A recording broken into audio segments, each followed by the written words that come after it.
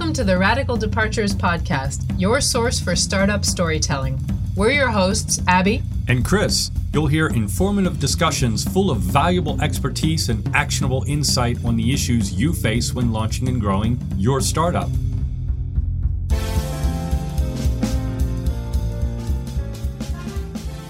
Welcome back to the Radical Departures Podcast. Today, we have something a little different for you. This is part one of the Station F Fighters mini-series.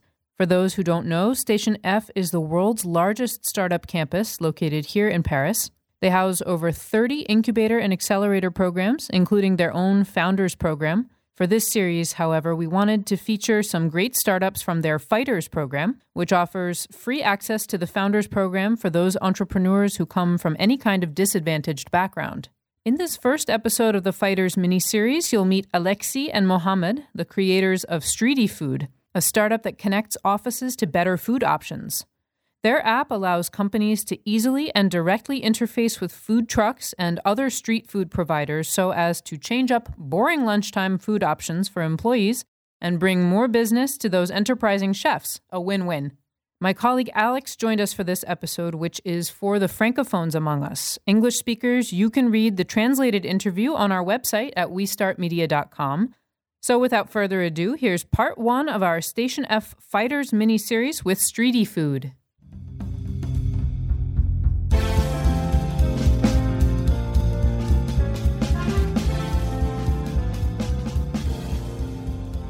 Nous sommes là avec Mohamed et Alexis de Streety Food. Expliquez-moi le concept de votre startup. Bonjour à tous, moi c'est Mohamed de Streety Food. Du coup, en fait, le concept de Streety Food, c'est simple, c'est qu'on souhaite transformer la restauration collective d'entreprise. Comment ? Parce qu'en fait, c'est qu'on souhaite matcher les food trucks et les street food avec les entreprises qui se trouvent en périphérie de Paris. Pourquoi ? Parce que l'offre culinaire est très limitée dans ces zones-là ou très peu quali. Du coup, aujourd'hui, le salarié, comme tout consommateur, souhaite bien manger, souhaite avoir des produits de qualité dans son assiette, etc.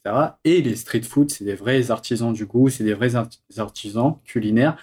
Ils vont travailler ce produit, ces bons produits, etc. Du coup, on s'est dit tout simplement, on va matcher les deux acteurs qui sont salariés d'un côté et les food trucks, les street food en général. Comment est-ce que ça marche, une plateforme pour matcher les entreprises et les food trucks ? Alors en fait, on va avoir deux bases. D'un côté, on a les entreprises qui vont s'inscrire sur la plateforme. De l'autre, les food trucks qui vont s'inscrire également.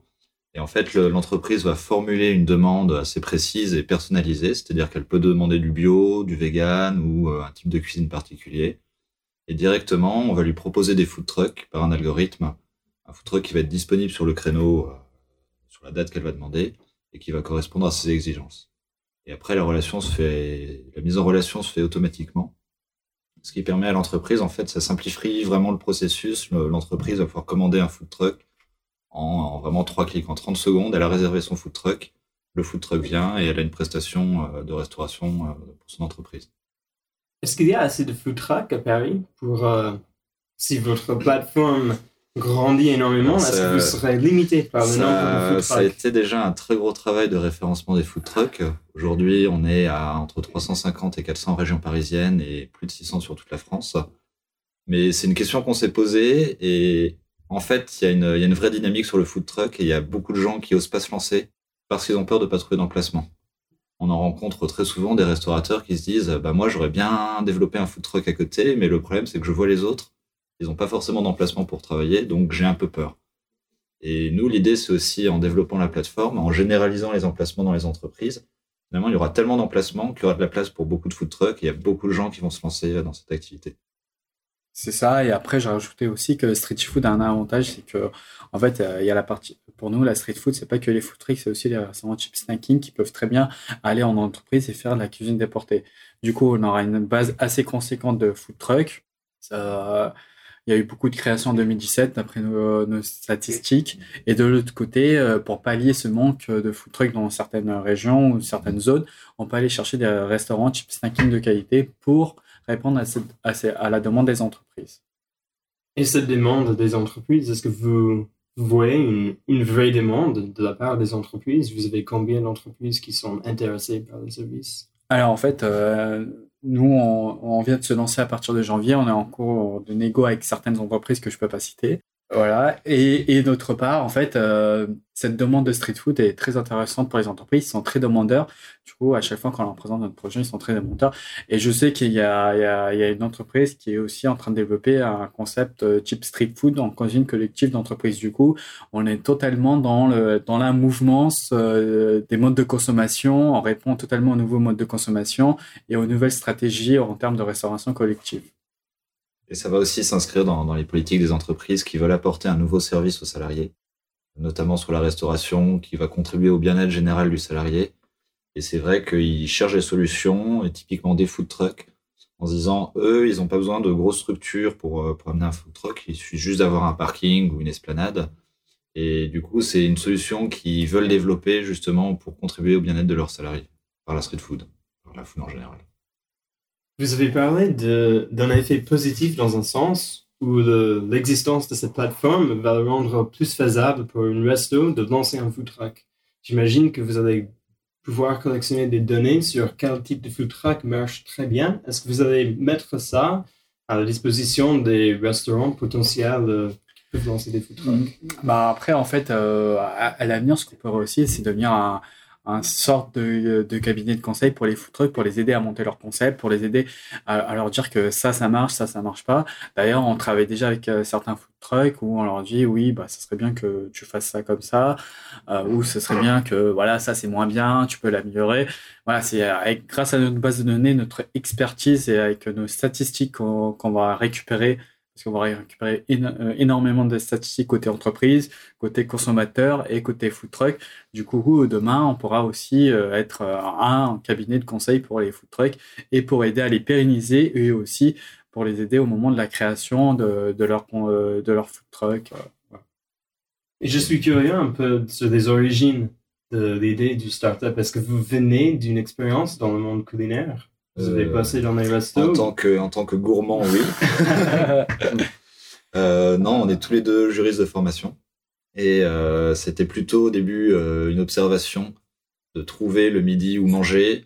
Et tous les deux, on est très fans de street food. Quel type de street food? On se refilait les bons plans en fait entre nous. On est tous les deux juristes. Moi, j'ai quand même une petite expérience dans fast food. En fait, j'ai travaillé 5 ans chez McDonald's. 3 ans en tant que manager, donc je connais bien le monde du fast-food classique, etc. Ce que je valorise plus aujourd'hui, je valorise plus la street food qualitative. Et d'autre part, l'origine du projet, en fait, c'était un projet B2C. On voulait faire un TripAdvisor qualitatif de la street food en France pour commencer à Paris, parce qu'il y a de plus en plus de spots type snacking de qualité qui ouvrent. Et moi et Alexis, on était des fans et à chaque fois on se posait la question, ouais, mais on va manger où? Et à chaque fois on partait tout le temps dans le même street food pour pas prendre de risques. Voilà, plus on a avancé sur le projet et plus on a discuté avec différents street food trucks, avec des mentors qui nous suivaient. On a aussi gagné un startup weekend qui est organisé par Startup Banlieue. Après, on a aussi été incubé chez Orange dans un laboratoire RH. Du coup, on a aussi discuté avec eux. On avait une expertise aussi de mentors experts. Et puis, voilà, après, on a pivoté, en fait, tout simplement, pendant le Startup Weekend. Et on a gagné ce Startup Weekend, le premier prix, d'où l'incubation à Station F en tant que Fighters. Et voilà, et depuis, on va dire, voilà, on a gagné le Startup Weekend en septembre. Et du coup, on s'est mis sur ce projet en novembre. On a créé une équipe. Aujourd'hui, il y a moi, Alexis, il y a Anna, qui s'occupe de la partie commerciale. On a Clément, notre CTO. Et normalement, il y a 2 autres développeurs qui vont nous rejoindre pour accélérer la sortie de la plateforme.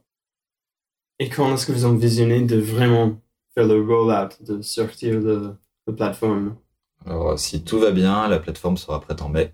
Ok. Il y a vraiment une grosse accélération sur le développement, justement parce qu'il y a Maxime et François, les 2 autres développeurs qui rejoignent l'équipe. Bon, ils travaillent à côté, mais ils donnent énormément de temps en soirée, sur leur temps libre. Du coup, normalement, en mai, on a la plateforme qui sera opérationnelle pour les entreprises. Et dans le futur, même pour les particuliers, pour des événements privés, on pourra réserver un food truck dessus. Alors, en fait, l'avantage de la street food, c'est on dit entreprise, mais il y a aussi les hôpitaux. Voilà, ça peut ramener quelque chose de fun au sein des hôpitaux, quelque chose de quali aussi. Il y a les hôpitaux, il y a tous les établissements publics d'aménagement où il n'y a pas de solution de des zones d'activité où il y a commerciales où il n'y a pas de solution de restauration. Voilà, c'est pas que les entreprises, ça peut être les hôpitaux, les institutions publiques, les établissements publics, ouais, les écoles, les universités, les écoles de commerce, etc. Dès qu'il y a de la place pour mettre un food truck, on peut mettre un food truck.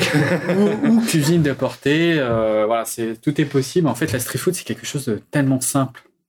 Quel type de street food est déjà disponible sur la plateforme? Quelle cuisine?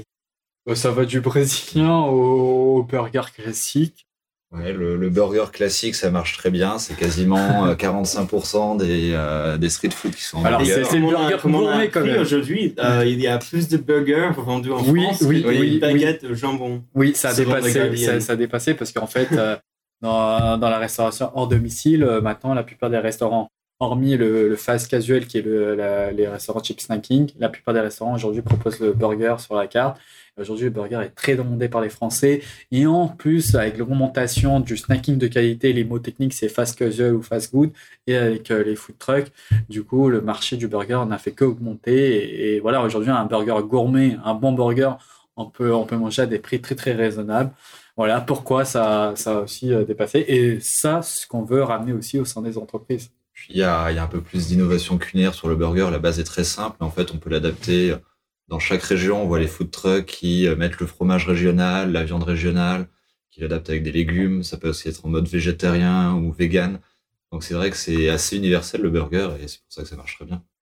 Est-ce qu'il y a un food truck qui n'a pas encore été lancé?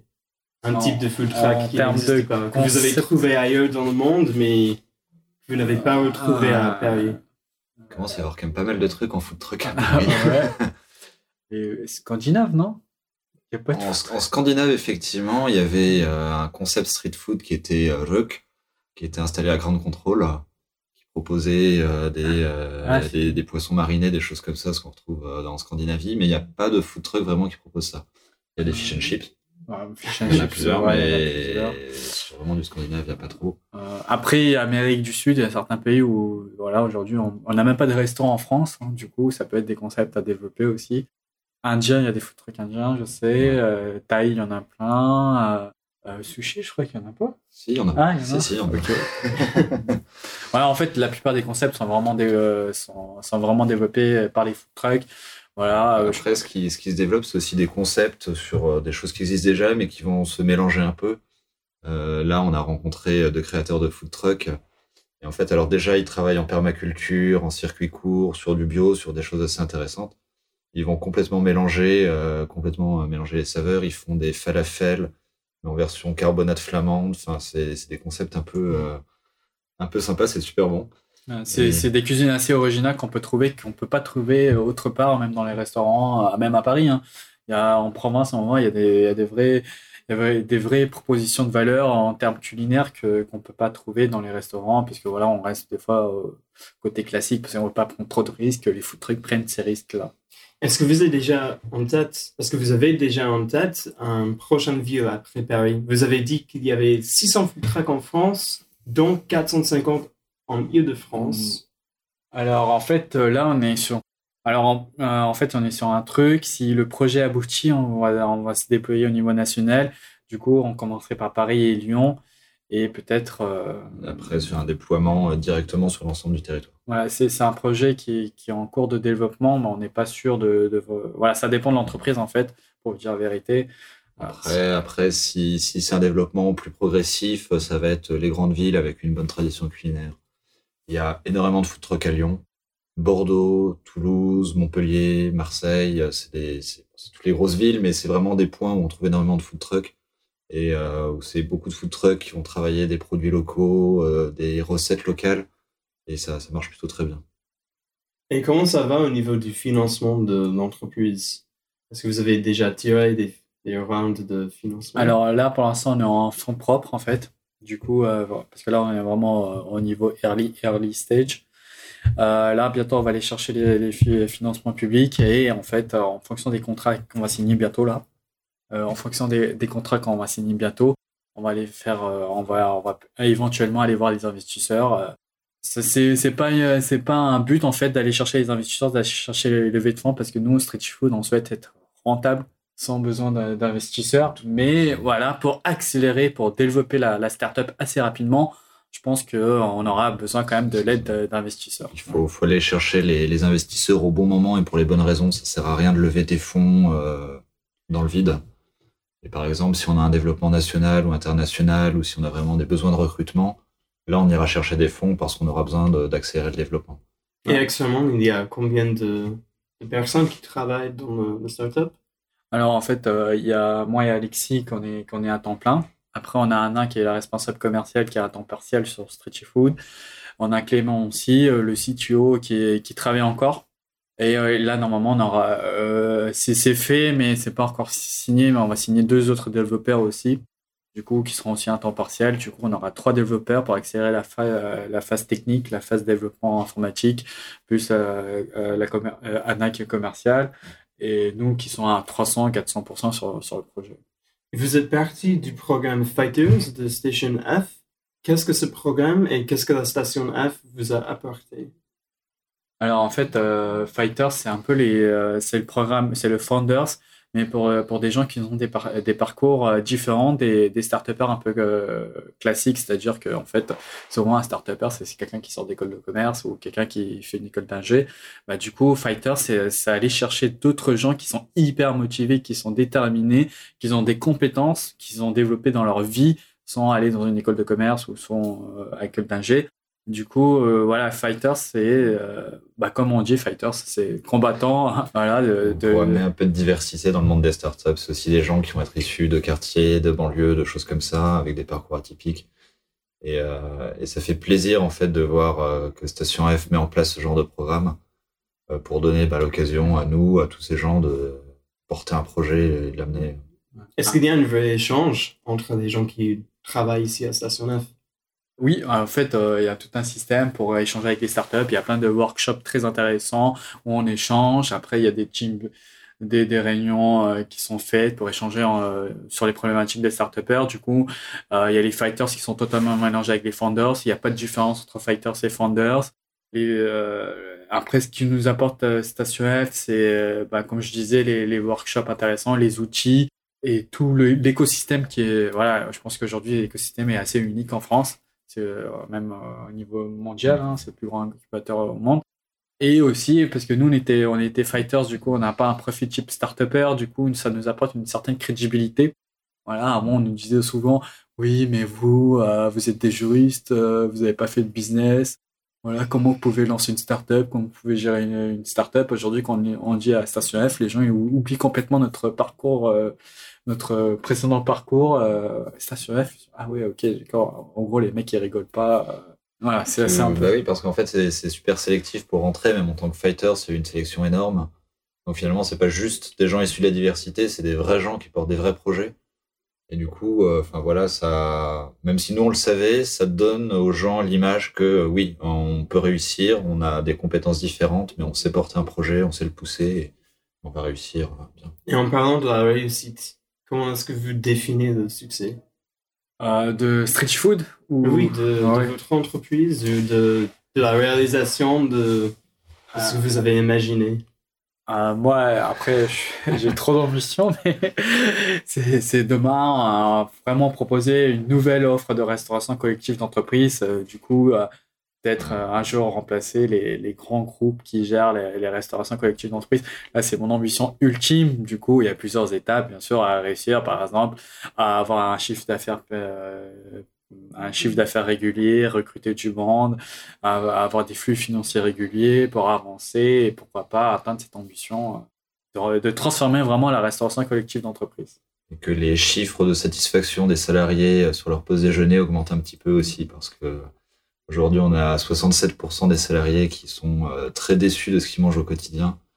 Donc, on a envie que quand on pense restauration d'entreprise, on pense Stretchy Food et on pense salariés contents de leur repas. Et surtout aussi, je rajouterais la pérennisation des activités des food trucks en fait. Parce qu'il y a plein de food trucks qui vont s'ouvrir, mais ils ont du mal à trouver des emplacements. Du coup, grâce à Stretchy Food, ils auront plein d'emplacements, ils pourront pérenniser leurs activités, avoir un chiffre d'affaires régulier. Du coup, il y aura un développement exceptionnel aussi de food trucks. Voilà. C'est vraiment côté salarié, bien manger, bien-être au travail.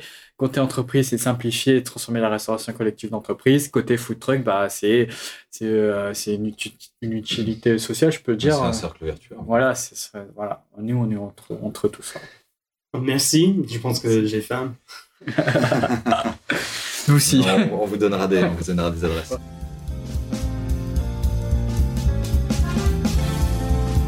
That wraps up another episode of the Radical Departures podcast. Thanks for listening. Support us on Patreon. And join us next time on Radical Departures.